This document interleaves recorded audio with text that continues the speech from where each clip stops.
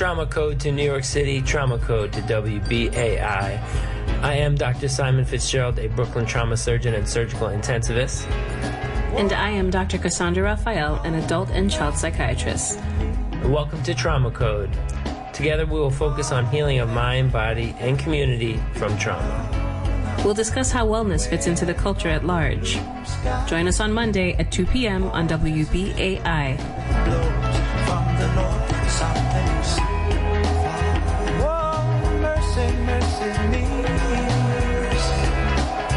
All things ain't what they used to be. No. Oil wasted on the oceans and upon our seas, fish full of mercury.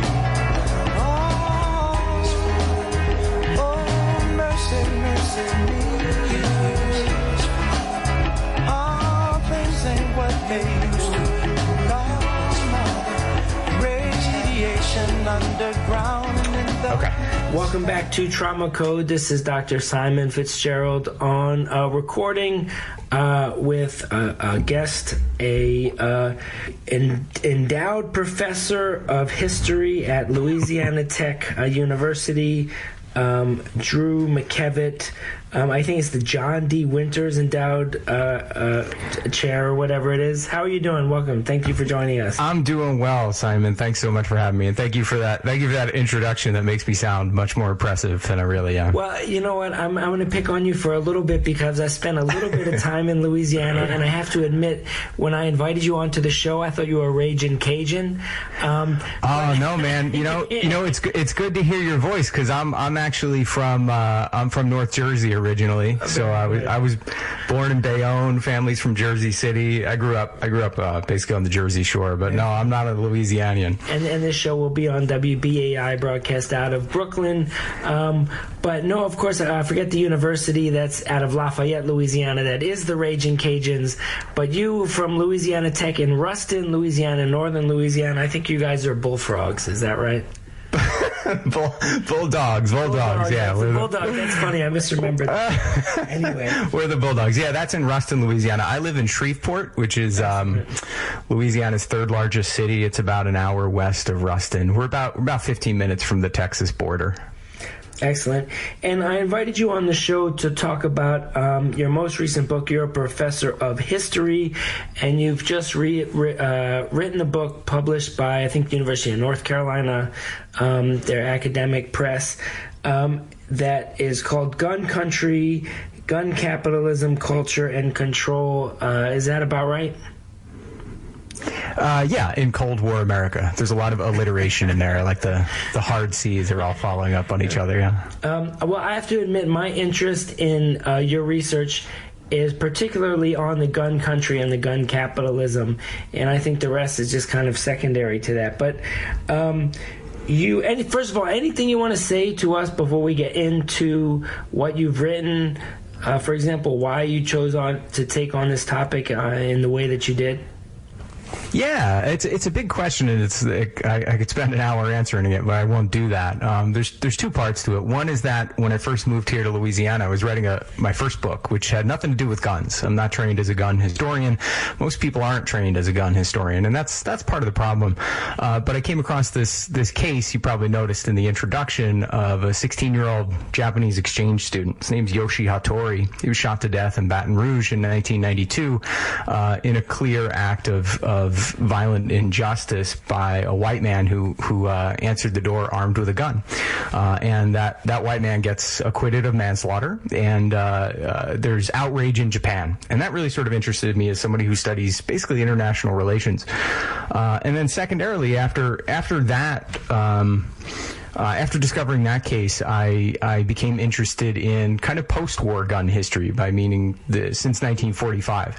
And weirdly enough, there just isn't all that much about the United States and guns from a historical perspective since 1945. We know lots of stuff about the 18th century, about colonial America, about revolutionary America, about the 19th century, the Wild West, and so forth.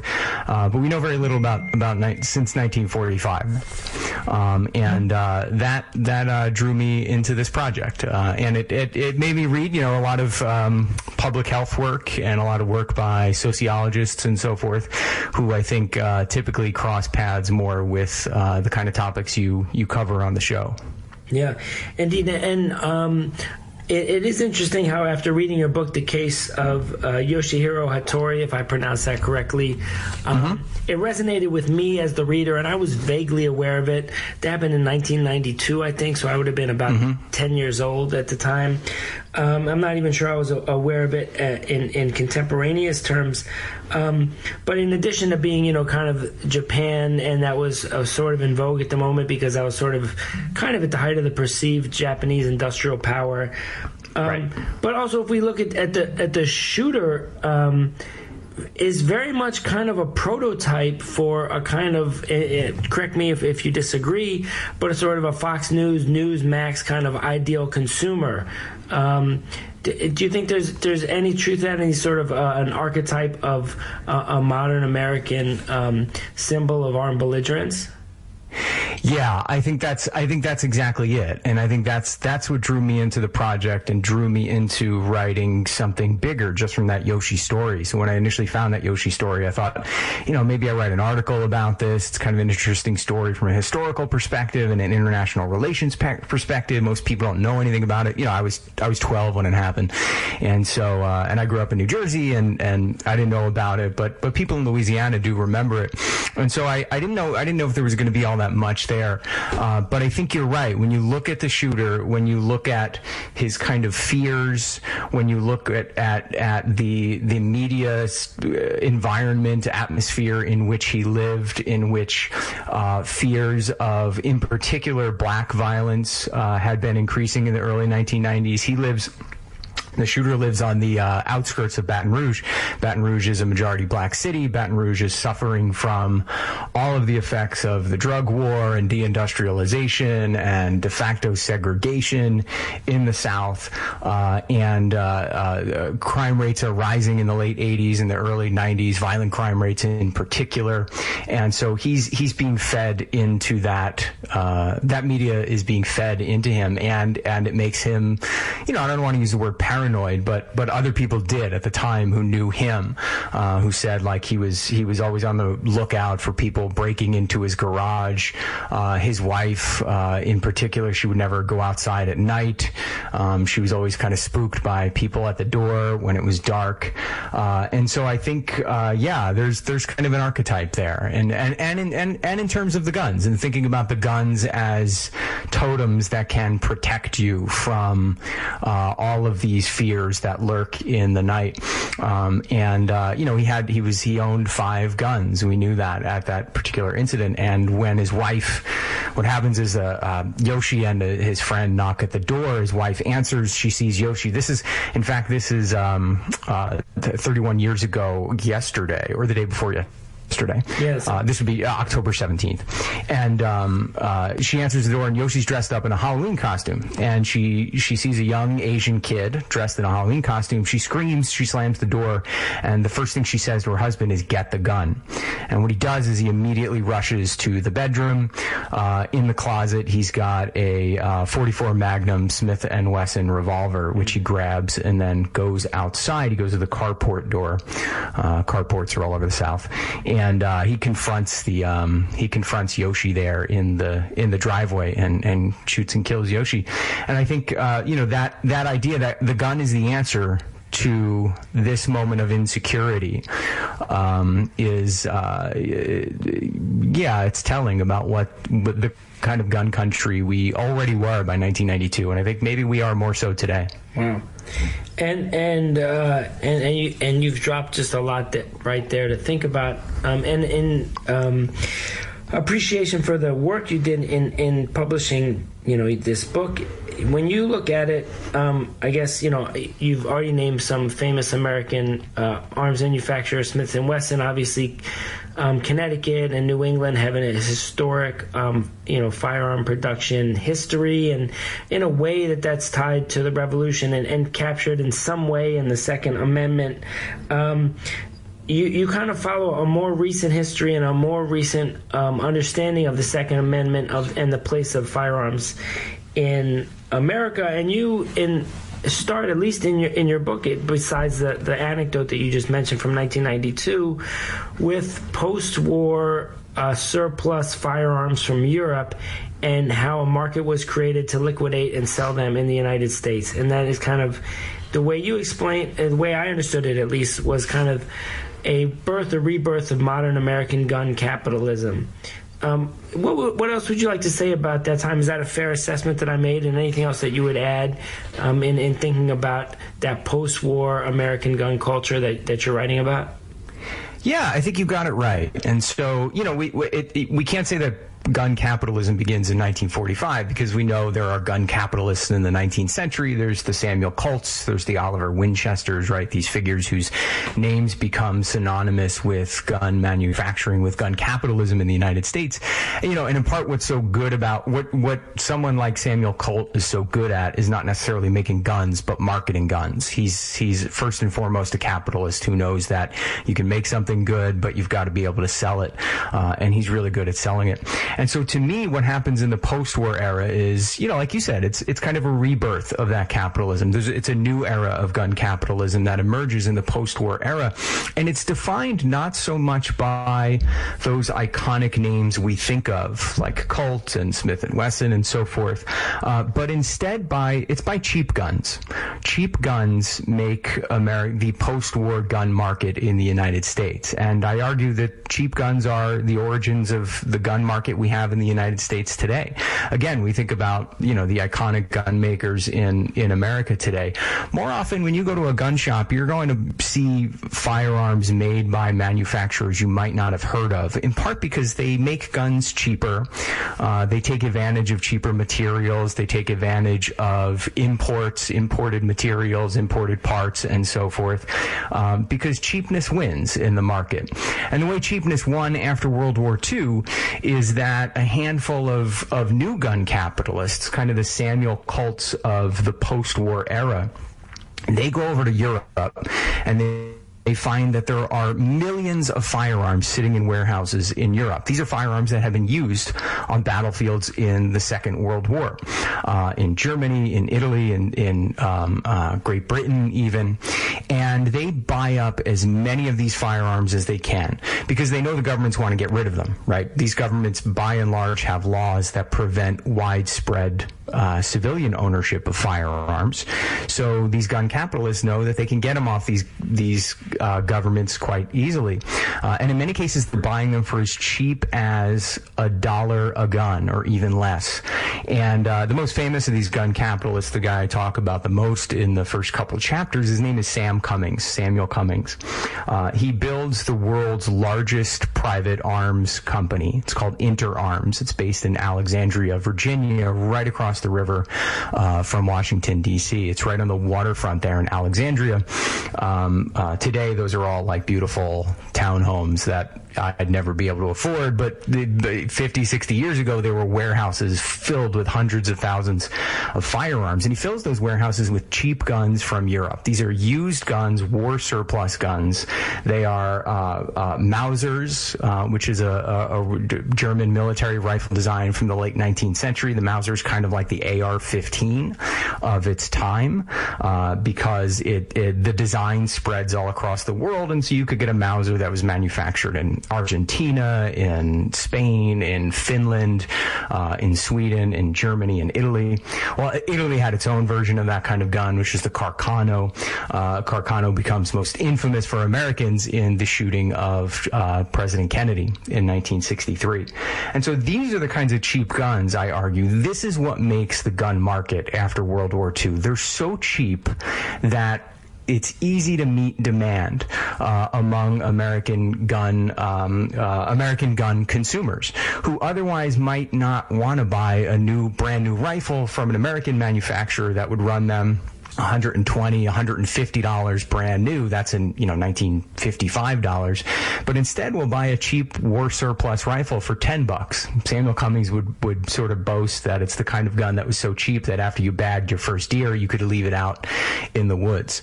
And so to me, that cheapness, that idea of flooding the market with as many cheap guns as you can, that's a new kind of gun capitalism. In contrast to the 19th century gun capitalism focused on like sort of the quality of a handful of brands. In the post-1945 America, it's all about cheapness. And that's how we get 450 million or however many guns we have in the United States today. And, that there's an interesting history that you've laid out, and you start talking about the rifle. And even in the character of Oswald, right, he also had a second gun. You talk about a handgun. Mm-hmm. And after the rise of those imported rifles, correct me if I'm wrong, it is the rise of the cheap handgun as well in the United States. And that, as we've kind of alluded to, correlated, and correct me if I'm wrong, with the rise of armed violence, violent crime in the United States in the 60s. Yeah, you're 70s. Right. Yeah, that's right. And so, initially what grabs a lot of attention in Congress when we get the first kind of movement to do something about firearms is those imported rifles. And of course, that's going to draw a lot of attention after Oswald uses one of those rifles, an Italian Mannlicher Carcano, to allegedly kill Kennedy. That's not a debate I want to get into today. But Oswald's also carrying a second firearm. It's a handgun. It is a Smith & Wesson. It's a Smith & Wesson 38 revolver. The barrel has been sawed down to a short 2-inch barrel, and he buys it from a distributor called Seaport Traders. They're based in California, that had imported it from Europe. It too was a war surplus weapon. And so the handguns, especially as gun violence rates starts to climb in the 1960s, and the sale of handguns boom in the 1960s, because rifles and shotguns, long guns, in general, outsold handguns through the 1950s. In the 1960s, handgun sales dramatically spike. Much of that is driven, at least in terms of the market, by the availability of cheap handguns. So some of these are, like Oswald's, cheap imported Smith & Wesson that had been manufactured in the United States, that had probably made its way over to Europe during either the First or the Second World War, and then came back to the United States because it's the only market where you can really sell these things in the world, or at least make a dollar doing it.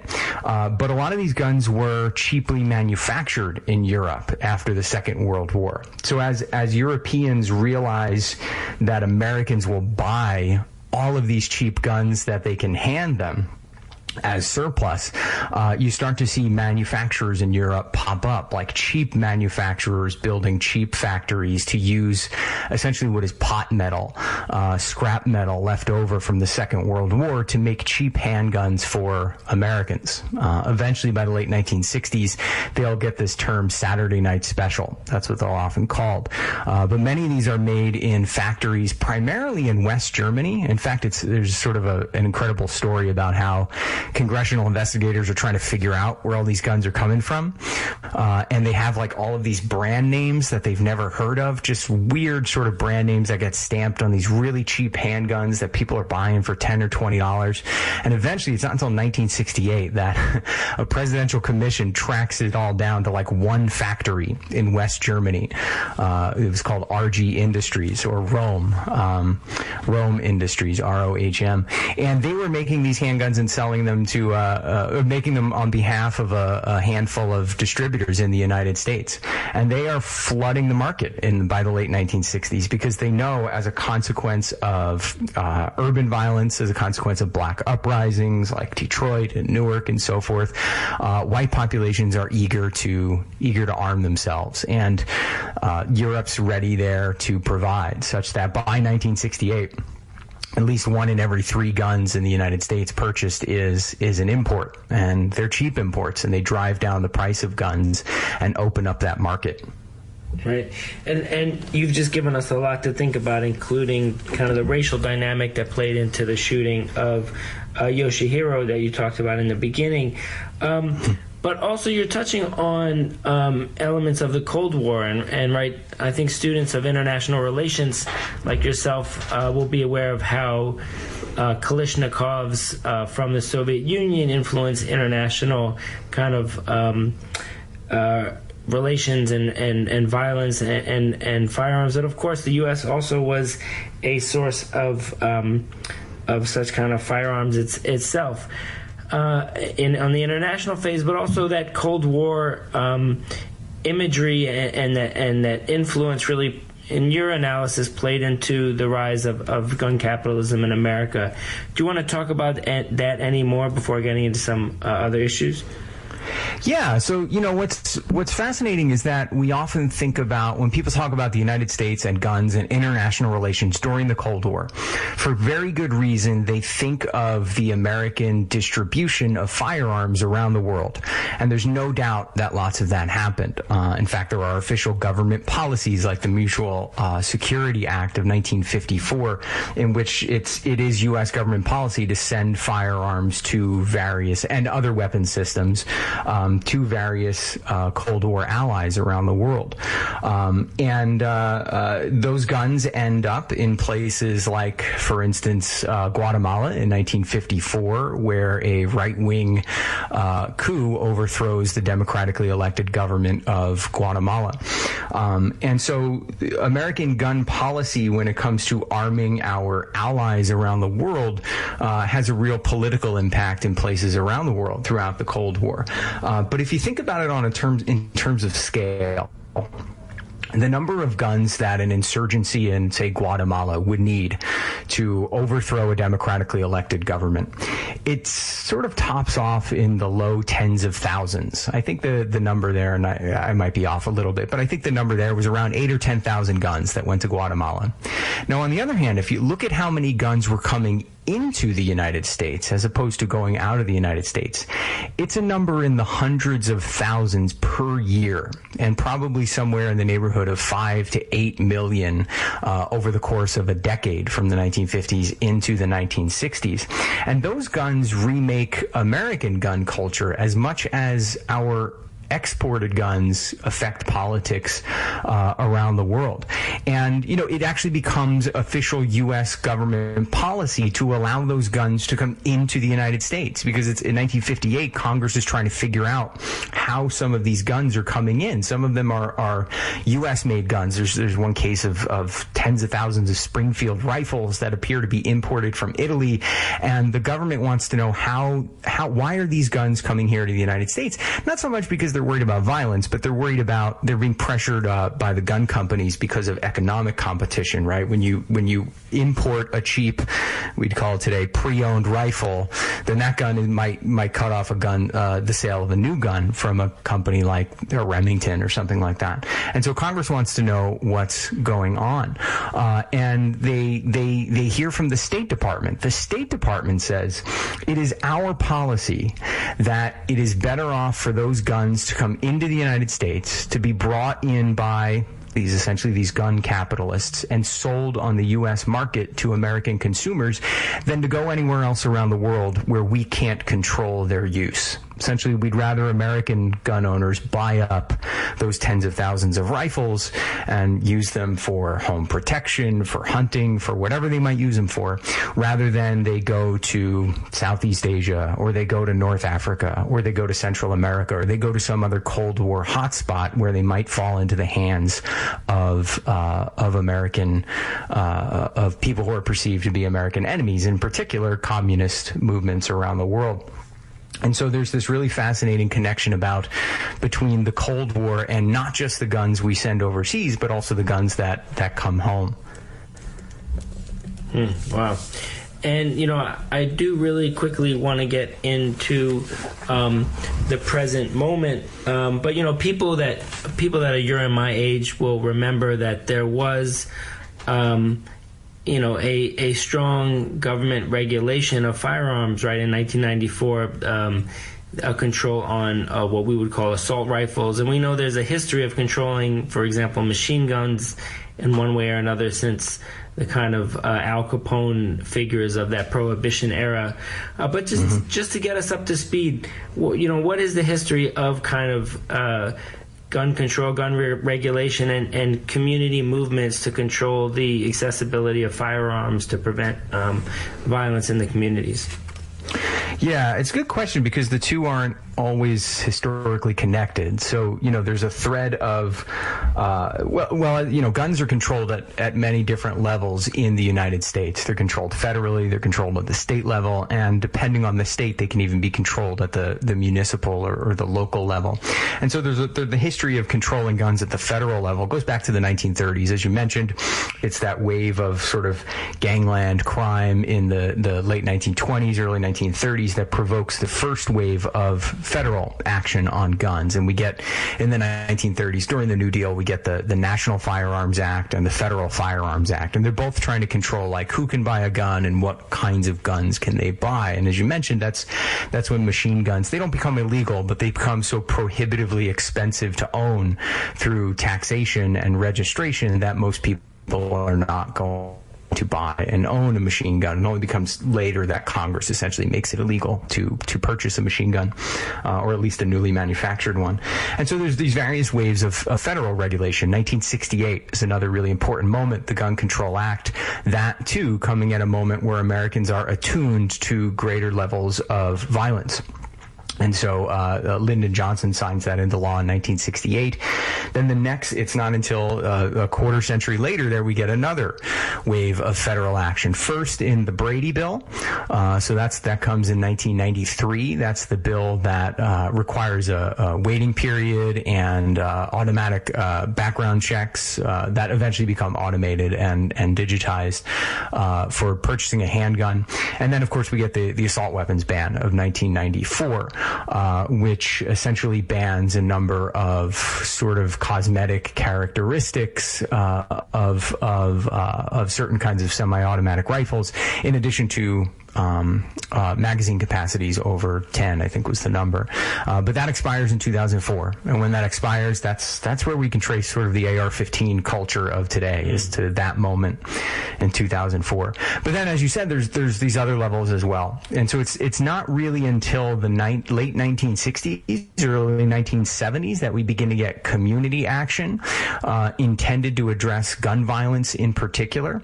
And, these community groups are forming because community groups are forming around a whole bunch of sort of crisis issues in the 1960s, whether it be police brutality, whether it be something that's seemingly disconnected as an environmental pollution and so forth. And so we get the first community movements in the early 1970s. And in the book, I trace a couple of them in Chicago, sort of the two precursors of today's really national gun control movement.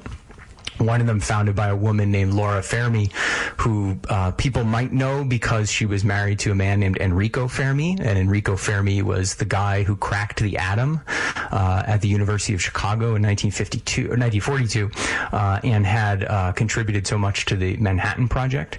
Wow. After Enrico dies in 1954, she has this sort of second life as an activist. And among the causes she takes up is gun violence in her own community. She lives in Chicago, a city like so many cities of its size, plagued by gun violence in the United States.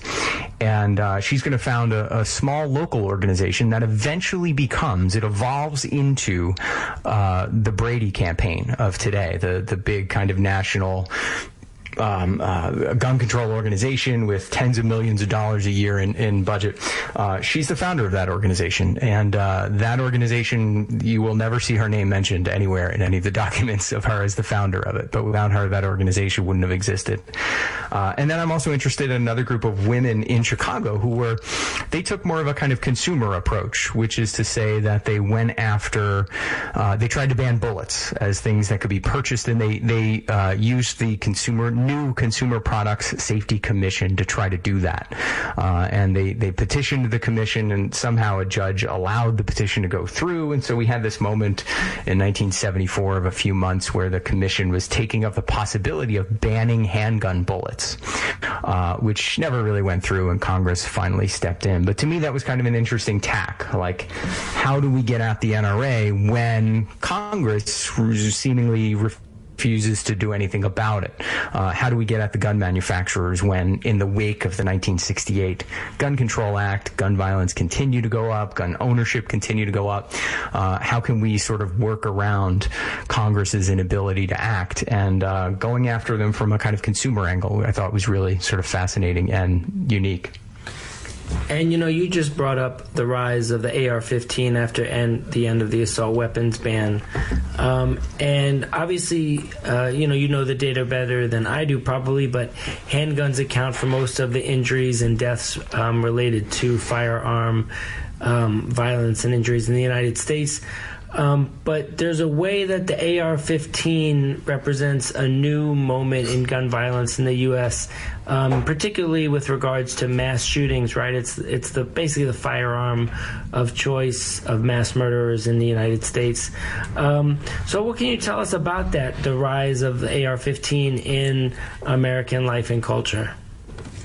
Yeah, so it really does trace to that moment in 2004. And there's a few things happening in 2004. So one of them is the expiration of the assault weapons ban, which allows now gun manufacturers to flood the market with these kinds of firearms. And, we say the AR-15. The AR-15 is trademarked by Colt. And so there are lots, but there are tons of AR knockoffs, right? It's very similar to, 100 years earlier when there was a specific Mauser, but then there were lots of different kinds of Mausers that were essentially knocked off in many different countries. And so the AR-15 really takes off after that moment in 2004. A couple other things happening are in 2005 we get I always forget the acronym is sometimes people call it PLACA. It's the Protection of Lawful Commerce in Arms Act, which essentially gives gun manufacturers a clean slate when it comes to lawsuits about people trying to sue gun manufacturers for their guns essentially working as intended. So there had been lawsuits against gun manufacturers back in the 70s and 80s, most of which were about their guns not working as intended. That is, they were manufacturing cheap can guns that were just as likely to injure you, the shooter, as they were to injure the person you were shooting at. And so there were a whole bunch of lawsuits like that put a bunch of companies out of business in the 1980s. But now Congress steps in 2005. This is the Bush administration, a Republican Congress, and basically gives the gun manufacturers license to make the firearms that are as lethal as they can get away with under various U.S. laws and regulations. And then, couple that with what's going on around the world in the aftermath of the September 11th attacks. The United States is waging war in 2004 in Iraq, in Afghanistan. We know there are special operations happening all over the world. And that begins to get mirrored in our popular culture. And there's the sort of valorization of warrior culture, of connecting manhood and masculinity to these firearms that were essentially designed for military situations that are essentially combat weapons with slight modifications for the consumer market. An AR-15 is not all that different from the M16 that U.S. troops were carrying in Iraq and Afghanistan in 2004. And so that all combines to sort of kick off a real incredible growth period for the AR-15. And you're right, like we still know today, given depending on the year, it could be anywhere from 80 to 90% of gun deaths in the United States are a consequence of handguns. And that's also in part because 2/3 of gun deaths in the United States in any given year are suicides, right? And so if you think about sort of the mechanics of it, a handgun is more practical when somebody wants to take their life. But nevertheless, the AR-15 becomes a symbol of these mass killings in part because the AR-15 is based on designs for maximizing the injury and death among on a battlefield or in a kind of combat situation, right? And so if your goal is to harm or kill as many people as you can in a short period of time, the AR-15 is a really effective tool for doing that. And there have been no restrictions on the ability of companies to manufacture and market those things in the last 20 years. Of course, President Biden supports some kind of new assault weapons ban, though I just don't know if politically the Democratic Party even has the stomach to try and push something like that through Congress, even if they controlled Congress, which they no longer do. So yeah, I think we're in a tough spot when it comes to the AR-15. And interesting you bring up gun legislation, and obviously in considering that in the last at least generation or two in the United States, you have to consider the power and influence of the gun lobby, particularly the NRA, the National Rifle Association, which is a little bit interesting at this time because it's, in the last couple of years, it's basically come out that their leadership was a bunch of grifters, right, who was basically stealing the whole time, and just really shows there's a lot of bad faith actors in that field. But what tell me if I'm being unfair, but what else would you say about the modern NRA and the modern kind of Second Amendment within American politics and life? Yeah, so I think there's good reason why people often equate the NRA and the quote unquote gun lobby, because no more money goes into the NRA and has gone into the NRA over the last 50 years than any other gun rights organization. But I also think it's a mistake to assume that the NRA is representative of gun culture and the gun rights movement more generally. You often hear particularly people on kind of the gun control side of the argument say the NRA doesn't represent all gun owners. The NRA is about 5 million members, and we have anywhere from 80 to 100 million gun owners in the United States. And when they say that, what they're really saying is that most gun owners are in fact they're more amenable to regulation and so on and so forth, which I think is probably true. But also what comes out of that statement is there's a gun rights movement that is even further to the right of the NRA, that for well before the last few years, when all this corruption and grifting came to light, was always skeptical of the NRA and saw it as sort of like an insider in Washington, part of the establishment, an organization that was willing to compromise just to maintain its power and its connections to political power. And that kind of thinking goes all the way back. It goes back to the 1960s, because in the wake of Kennedy's killing and the rise of gun violence rates in the 1960s, Congress is debating what eventually becomes the 1968 Gun Control Act. They're debating that for years, and they're working with the NRA to do that. NRA lobbyists, leaders are working with congressional leaders throughout the 1960s to craft a gun control law that will be acceptable to the NRA. And there's a segment of the gun rights movement that sees that as entirely unacceptable. These are, I write about them in the book, these are a whole bunch of kind of grassroots gun rights groups that are further to the right of the NRA. They're associated with a lot of the right-wing anti-communist groups of the Cold War era, so groups like the John Birch Society, but they even tend to be more radical. And they see any kind of acknowledgement of gun regulations as a sort of slippery slope toward tyranny. And so you mix their kind of commitment to gun ownership which is like supercharged by the consumer market of the era that allows them to buy all of these guns with so few restrictions, especially former weapons of war from Europe.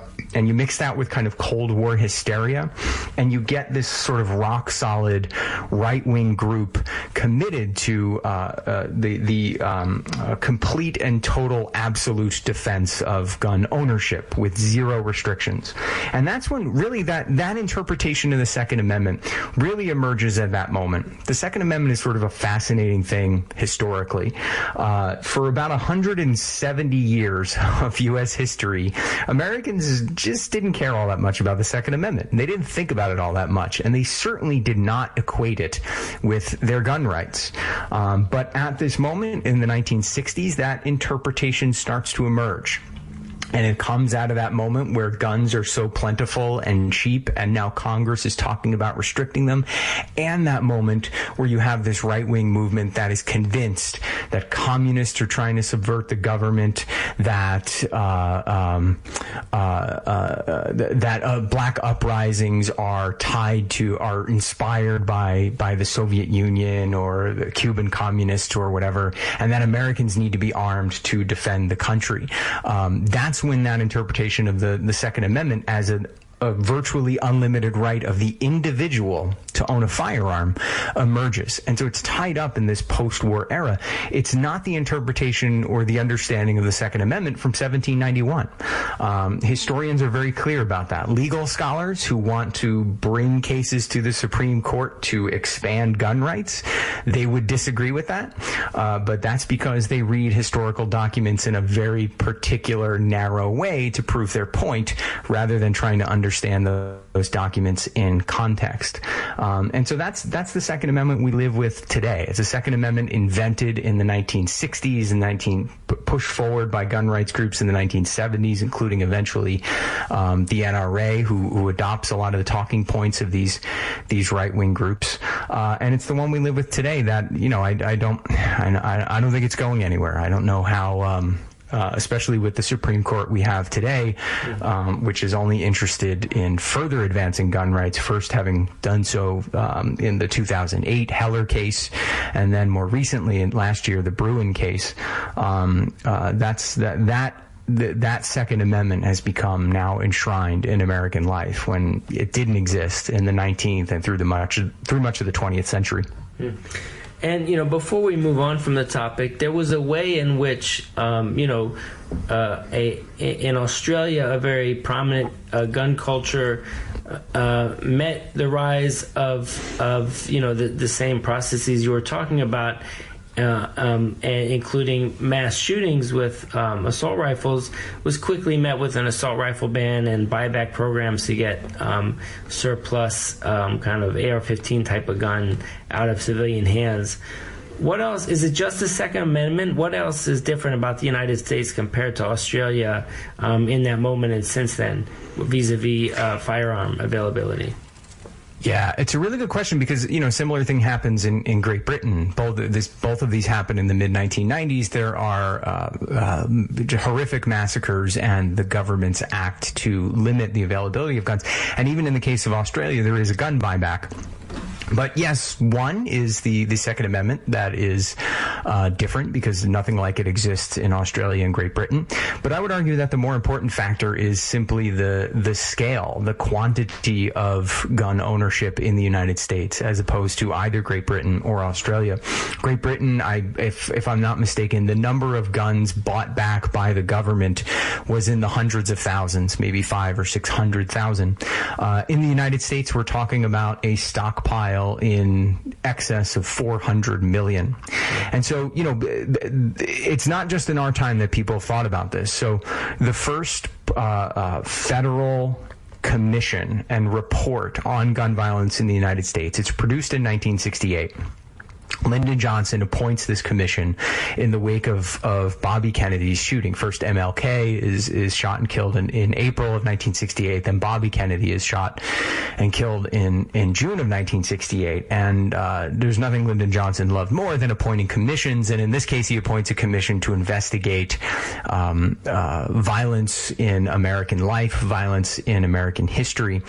And one of the aspects of that report is that there's a task force appointed to investigate guns in American life. And it's the first time the federal government really studies guns in American life in any kind of systematic way. And they just try to, just counting guns is a complicated thing, right? Because there's no gun registry in the United States. By 1986, it becomes illegal for the federal government to create any kind of gun registry.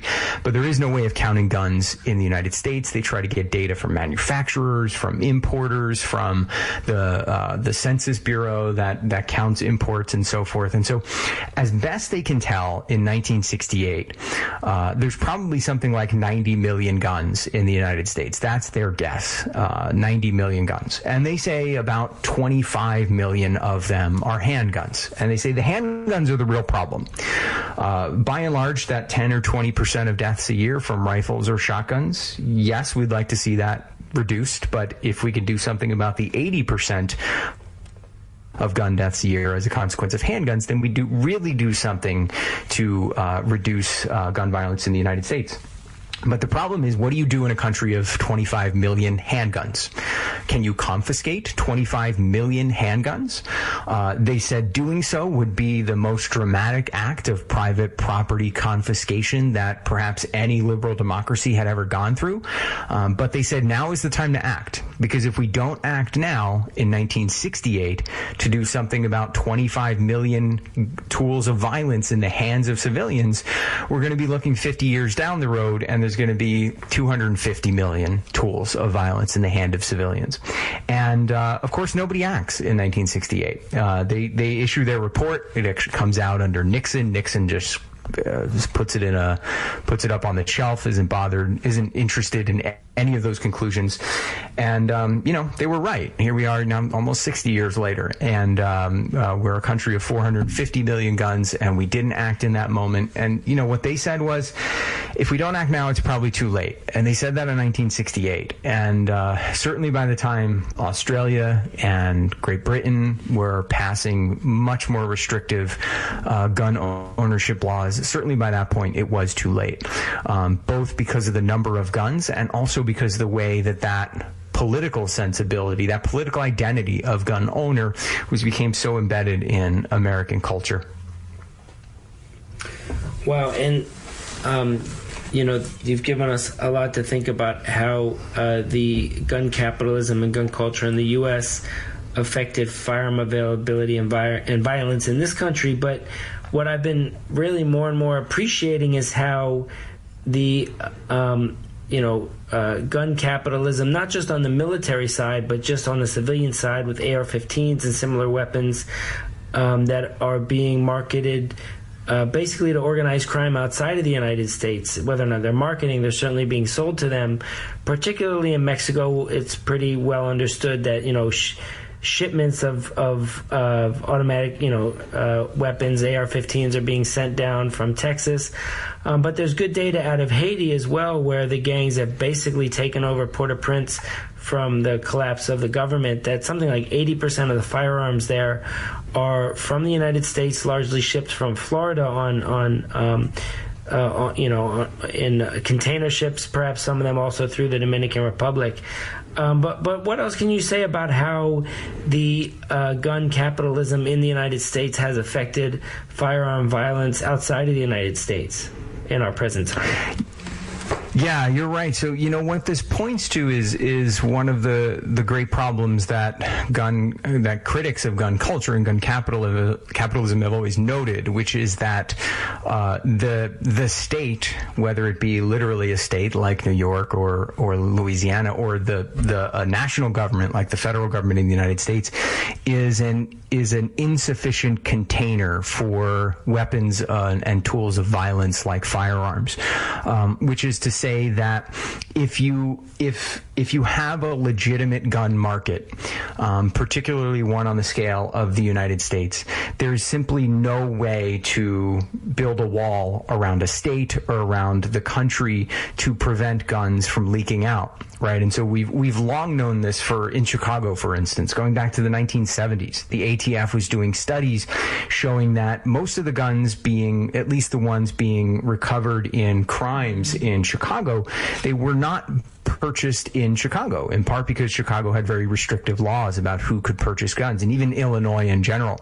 Something like 1/3 of the guns found on crime scenes by the Chicago police in the early 1970s was coming from Mississippi, right? And so we know that problem exists in New York and in the Northeast today, that so many of the guns come down this so-called iron pipeline. It's essentially I-95, right, which runs down to South Carolina and Georgia and Florida, where it's much easier for somebody to go and buy a whole bunch of guns and then bring them up to the Northeast, where it's much harder for people to purchase those guns. And that kind of phenomenon works on an international level too, because nations and states are never as hermetically sealed as they want you to believe they are, right? So just like people and ideas and goods cross borders easily, so do guns. And so Mexico's gun crisis is an American gun crisis, because Mexico has some gun ownership laws. It allows for gun ownership, but it's much more restrictive than the United States, and it has tried to be more restrictive over the last couple decades as it is dealing with cartel violence and so on and so forth.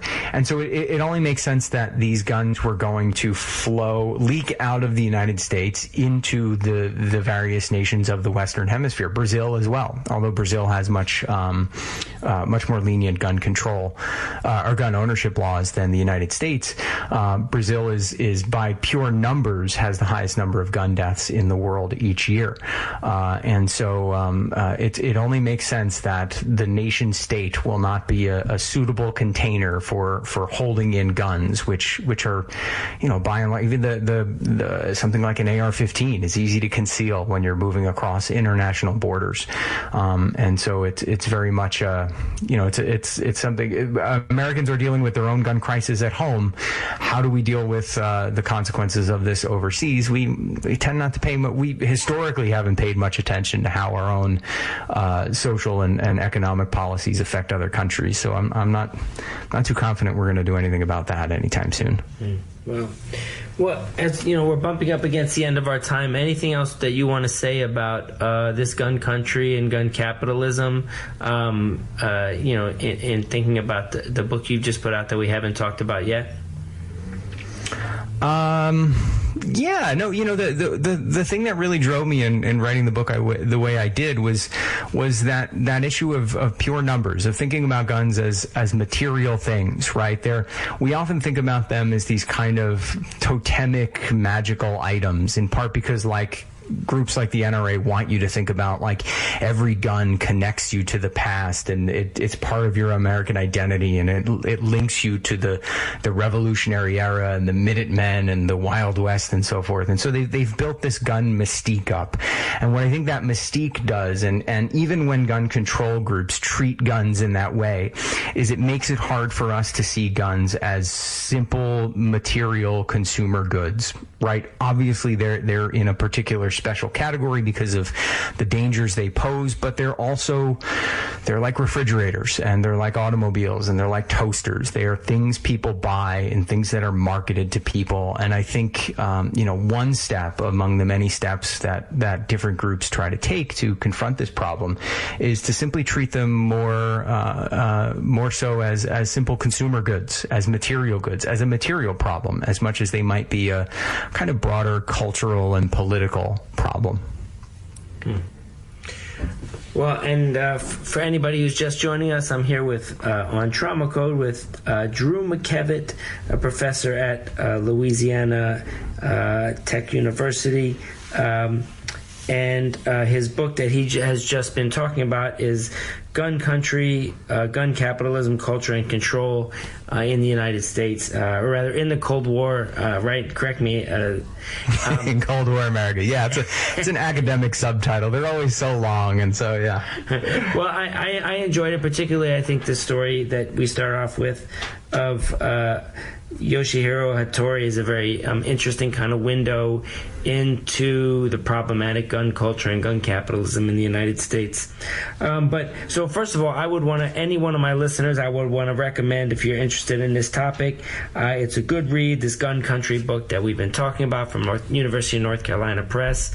But I do want to give you, Drew, an opportunity, any other work of art or book or music or performance that you would want to share with our audience that they might not be exposed to otherwise.